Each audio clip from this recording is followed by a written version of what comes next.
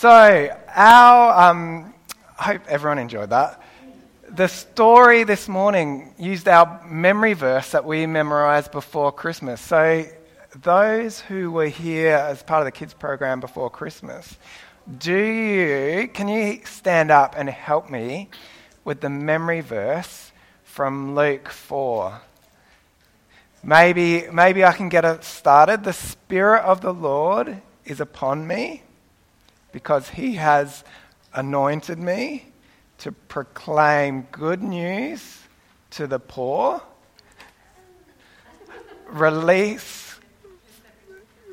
he has sent me to proclaim release for the captives.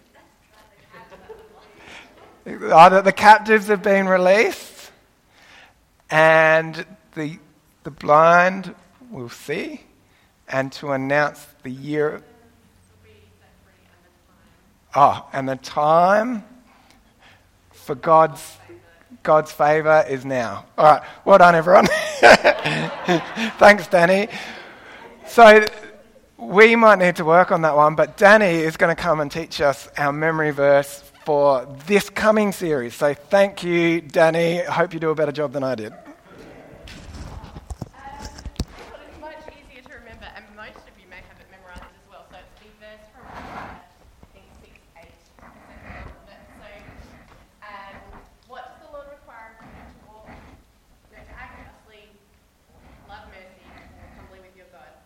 So it's reasonably self-explanatory. We're going to borrow a little bit from sign language for words like mercy and things, because that's a bit tricky otherwise. But we're going to say, what does the Lord require of you to act justly? So this is the sign language sign for hair, which is as good as I can do. To love mercy, so you're like patting someone on the head, and walk humbly with God. So shall we do it one more time? What does the Lord require of you to act justly, love mercy, and walk humbly with God? Hooray! Did it.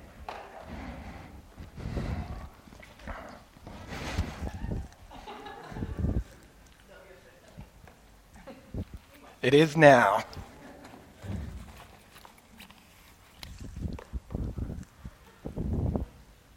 This is handy. I like having this here. All right, so we're just looking at a very simple message this morning. It's about our entire purpose in life. So I've got like 10 minutes to kind of speak to us about this, because I really appreciated the kids' video this morning, because it put into very easy to understand words something that is deeply profound. And it's that in Jesus, we have been restored into our purpose. Well, the big story of God that Diana's going to talk about is about human beings turning away from their purpose, turning away from God, trying to focus our lives upon ourselves, and that in Jesus Christ, God came and restored in us a much bigger, grander purpose. When Jesus came, one of the things he said is, the kingdom of God has come near. Repent and believe the good news. So when Jesus asks us to follow him, what he asks us to do is come and join with him in the purpose of God. He said, I am the way for you to come back to that purpose, to find your place within the big plan that God is doing in the world.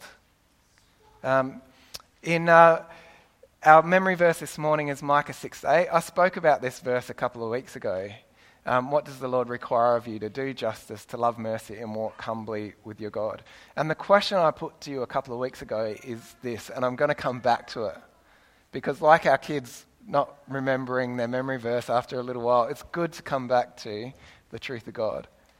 And the question I put to you is that verse from Micah, is that a command or a blessing? What does the Lord require of you? To do justice, to love mercy, and to walk humbly with your God. Is that a command or a blessing? It's both, I think. It is both a command to say, this is how I want you to live. This is what I'm asking you to do. If you want to come be a part of my kingdom, my family, this is what you must do. But the command isn't a command for, this is all the difficult things you must achieve before you can enjoy the reward of being my people. The command is also tied up with the blessing. It's like, this is the blessing of what it means to know God and walk with him. That if you do these things, you'll be blessed by them. People talk about this all the time. That to be generous, to be kind, to focus on other people is actually the greatest thing that there is in life. The trouble is that decision is actually a decision of faith. It's much easier to focus on what you want and what you need and making sure that you have that, rather than looking beyond yourself and thinking, I can give. I don't know if you find that, but I definitely find that. God promises us that when we give, when we bless, we'll be blessed. The measure that we use is the measure that it will be measured to. He actually promises us, you can be faithful, you can trust me in this. When I give you this command, do this, you can put me to the test and know that I will bless you if you do this. God puts his name, his honor, his identity on the line and says, if I stand for anything, it is this. That if you put your trust in me, if you follow my ways, if you do justice, love mercy, and walk humbly with me, you will find life in all its fullness. That is a promise. It is a risk because it is taking control out of our hands. My life is all about me and what I look after and how I look after myself. And it's putting trust in God's hands. Say, God, I actually trust you enough to let go of those things that I'm holding on to so that I can trust your promise, that you will bless, that your ways are good, that you will look after me if I look to look after others. God says, trust me in this. I want to look at a passage from Luke 9, but before I get there, I want to try and explain what I'm saying to you in a different way that hopefully will also land. When we become followers of Jesus, our identity changes. We go from being enemies of God to being part of Jesus' family, part of God's family. This is now who we are. We have changed from being distant to God to being at home with God. We have changed from being enemies of the kingdom to being sons and daughters, princes and princesses in the kingdom of God. The analogy that came to mind is joining the mafia. When you're part of the family, that has certain implications for how you will be treated, but also certain implications on what you do. Jesus said, you have joined my family. You are now part of the family. It's not quite the mafia, but there is certain levels of overlap there. And when Jesus calls us into his family, a big part of what happens is he says, your concern now is with the things that I'm concerned with. You don't need to worry about the things you used to be worried about, but you do need to concern yourself with the things that I'm concerned with. Jesus said to his followers, as the Father sent me, so I send you. So at the very end of that video, it talked about loving others, being a blessing. That's what we're called to be. Jesus came so that the world might have life, and he says, as the Father sent me, so I send you. It's not about doing exactly what Jesus did. That's already done. It doesn't need to be done again, and we don't have the holiness or the majesty to be able to do it. But it is about asking the question, if Jesus lived in my street, if Jesus had the job that I had, if Jesus had the responsibilities that I had, how would he live? What would he do with the resources that he was entrusted with? How would he look after them? How would he love my neighbours? Jesus taught us, love your neighbours and pray for those who persecute you. So how would Jesus love my neighbours? How would Jesus pray for the people that are persecuting me?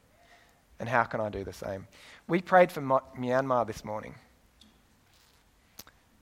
I know that the church in Myanmar would love the persecution to stop. They would love to see their country live as a place of peace and a place of security.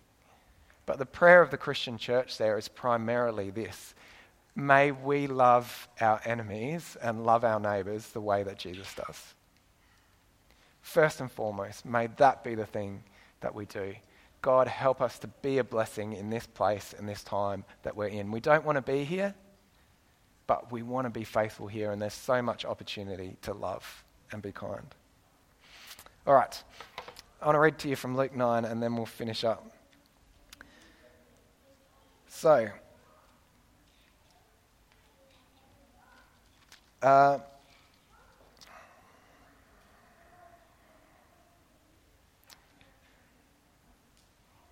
going to read from the start of the chapter. When Jesus had called the 12 together, he gave them power and authority to drive out demons and to cure diseases. And he sent them out to preach the kingdom of God and to heal the sick. He told them, take nothing for the journey. No staff, no bag, no bread, no money, no extra tunic. Whatever house you enter, stay there until you leave that town.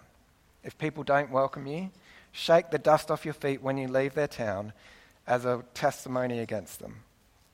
So they set out, and they went from village to village, preaching the good news and healing people everywhere. Now Herod the Tetrarch heard about all that was going on, and he was perplexed, because some were saying that John had been raised from the dead, others that Elijah had appeared, and others still that one of the prophets of long ago had come back to life. But Herod said, I beheaded John. Who then is this I hear such things about? And he tried to see him. One of the things Jesus gives his followers, and he gives to us, is power and authority. He says, you have my authority. You are my ambassadors. I am giving you the power and authority that I have so that you can fulfill the mission that I've entrusted to you. He said, go out. Just go. It's literally what he said. He sent his disciples out. Go wherever you can. Go to a place, stay there, see how you can be a blessing there, see how you can teach there, and do that. And then he promised, you don't need to worry about your provisions, I'll provide for you. So Jesus gave all these promises to his disciples. He said, you can go in my name, you can go with my authority, you can go in my power, and you can go confident that I'll provide for you. Now, after Jesus' resurrection, he said, circumstances have changed a little bit. I'm not with you. There'll be times, if you've got an extra cloak, take it now. Be responsible in the way you go. Don't just go off half-cocked. When Jesus was there with them, he's like, the time is now. Let's just go, go, go. Don't worry about anything. The most important thing is to go. Now we live in different times. We need to be thoughtful, and we need to be responsible, and we need to plan well. But the thing that we often forget is that promise of provision, that promise of authority, that promise of power is still with us. Jesus says we still have a job to do, and if you are obedient to what I'm calling you to do, if you follow me and my kingdom, if you join in the work of the family, then you will have power, you will have authority, and you will have provision. We forget that so often. It's something that we need to be reminded of again, that God is at work, that God loves this world, that he has chosen to work through us, his people, and we have a part to play. The thing that I love about this is how it connects with Micah 6:8, the verse that we just shared this morning. What does the Lord require of you? To do justice, to love mercy, and to walk humbly with your God. The walking humbly part is so important. We don't need to think of ourselves more highly than we should. Our job isn't to change the whole world. I want to tell my kids that that's their job because I want them to have something to aim for and aspire to something. But I know that as one human being, we can't actually do much. We actually need to work together. We need to know our limits. We need to focus on just the one or two things that God's put in front of us. Of living life well, of being a witness that just shows what it means to live in the blessing of God, to walking humbly with him, to knowing we've got this great calling where only frail human beings, and to living in the mystery of the tension of that. So I'm going to finish up. I love that Herod heard that Herod, the king of Galilee, heard what was going on and was perplexed by it. As Christians, that's how we're meant to live. We're meant to live in such a way that the rulers and kings of this earth see what we do and are perplexed by it. Why do you do this? Why do you live in such a way? Why are you generous? Why do you bless? Why are you kind? Why do you put yourself to one side and think about the needs of others? Why do you get on the ground and practically help others? Throughout history, that is what Christians have done. That has been the thing that has made the most difference in the world. Just simple acts of kindness, of noticing people, of being a blessing, of speaking the gospel. I love that Herod was perplexed. I don't know about you, but it's very easy to forget that we have that purpose. That all of us in this room as Christians, that is our purpose, to live for the kingdom, to live as children of the King, to do justice, to love mercy, walk humbly with God. As the Father sent me, so I send you. Sometimes we forget it's our purpose because we don't want to remember. We'd much rather do the other things that are on our priority list rather than the things that are on God's priority list, so we close our ears a little bit. Sometimes we're worried about doing the wrong thing, or we're scared about what God might say if we said, God, I just want you and your purpose to rule in my life. That's a very scary thing to say because it can cost you everything. It's not a risky thing though. Can I remind you that if you are obedient to God, there is zero risk in that because he is faithful and he is good. And you can trust that his plans will ultimately prevail. It's not an easy road, but it's a good road and it leads to blessing and life. So I'm just going to pray for us now. And I'm just going to offer the invite. Is there anyone that would particularly like us to pray for them and for their purpose? Is that you, Judah, or are you just stretching, mate? All right. I'm going to pray for us generally, but I don't know if there's someone that's like, yep, I actually am convicted to live in line with the purpose. Or maybe you're in that camp where you're like, actually, I've been ignoring God because I want to do this over here and I need to let it go. If that's you, please talk to someone, talk to your small group leader, talk to me, talk to one of the elders after the service, because we're convinced that if we follow God and follow his purpose, we will be a blessing in this world and God's kingdom will come.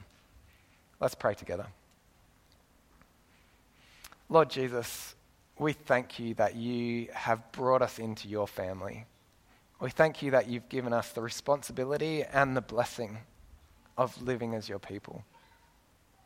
Lord, we admit that we get distracted, that there are many things that crowd out your gospel.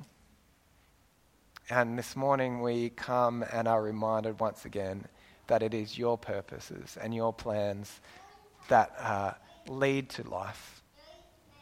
Lord, we confess that we have focus on things that we probably shouldn't be focusing on. And we repent and put our trust in you. Lord, we pray that you'd have your way in us, not in spectacular things that lead to glory and are posted all over social media and other media. We pray for just the small, quiet things, that we would love well, that we would be bold, that we would be a blessing and walk humbly with you in the places and with the gifts that you have given us. Thank you for the blessing of life. Thank you for the gifts that you have given us. And we pray that we might have the joy of using them in the way that you created them to be used. And it's in Jesus' name that we pray. Amen. I don't know what's happening now. Thanks. I think we're actually finishing up our service. So thank you very much for being here this morning. Kids, great work on the memory verse. Do you remember what it is from Micah 6:8? What does the Lord require of you? To act justly, love mercy, and walk humbly with your God. Amen. Go in peace. God bless you this week.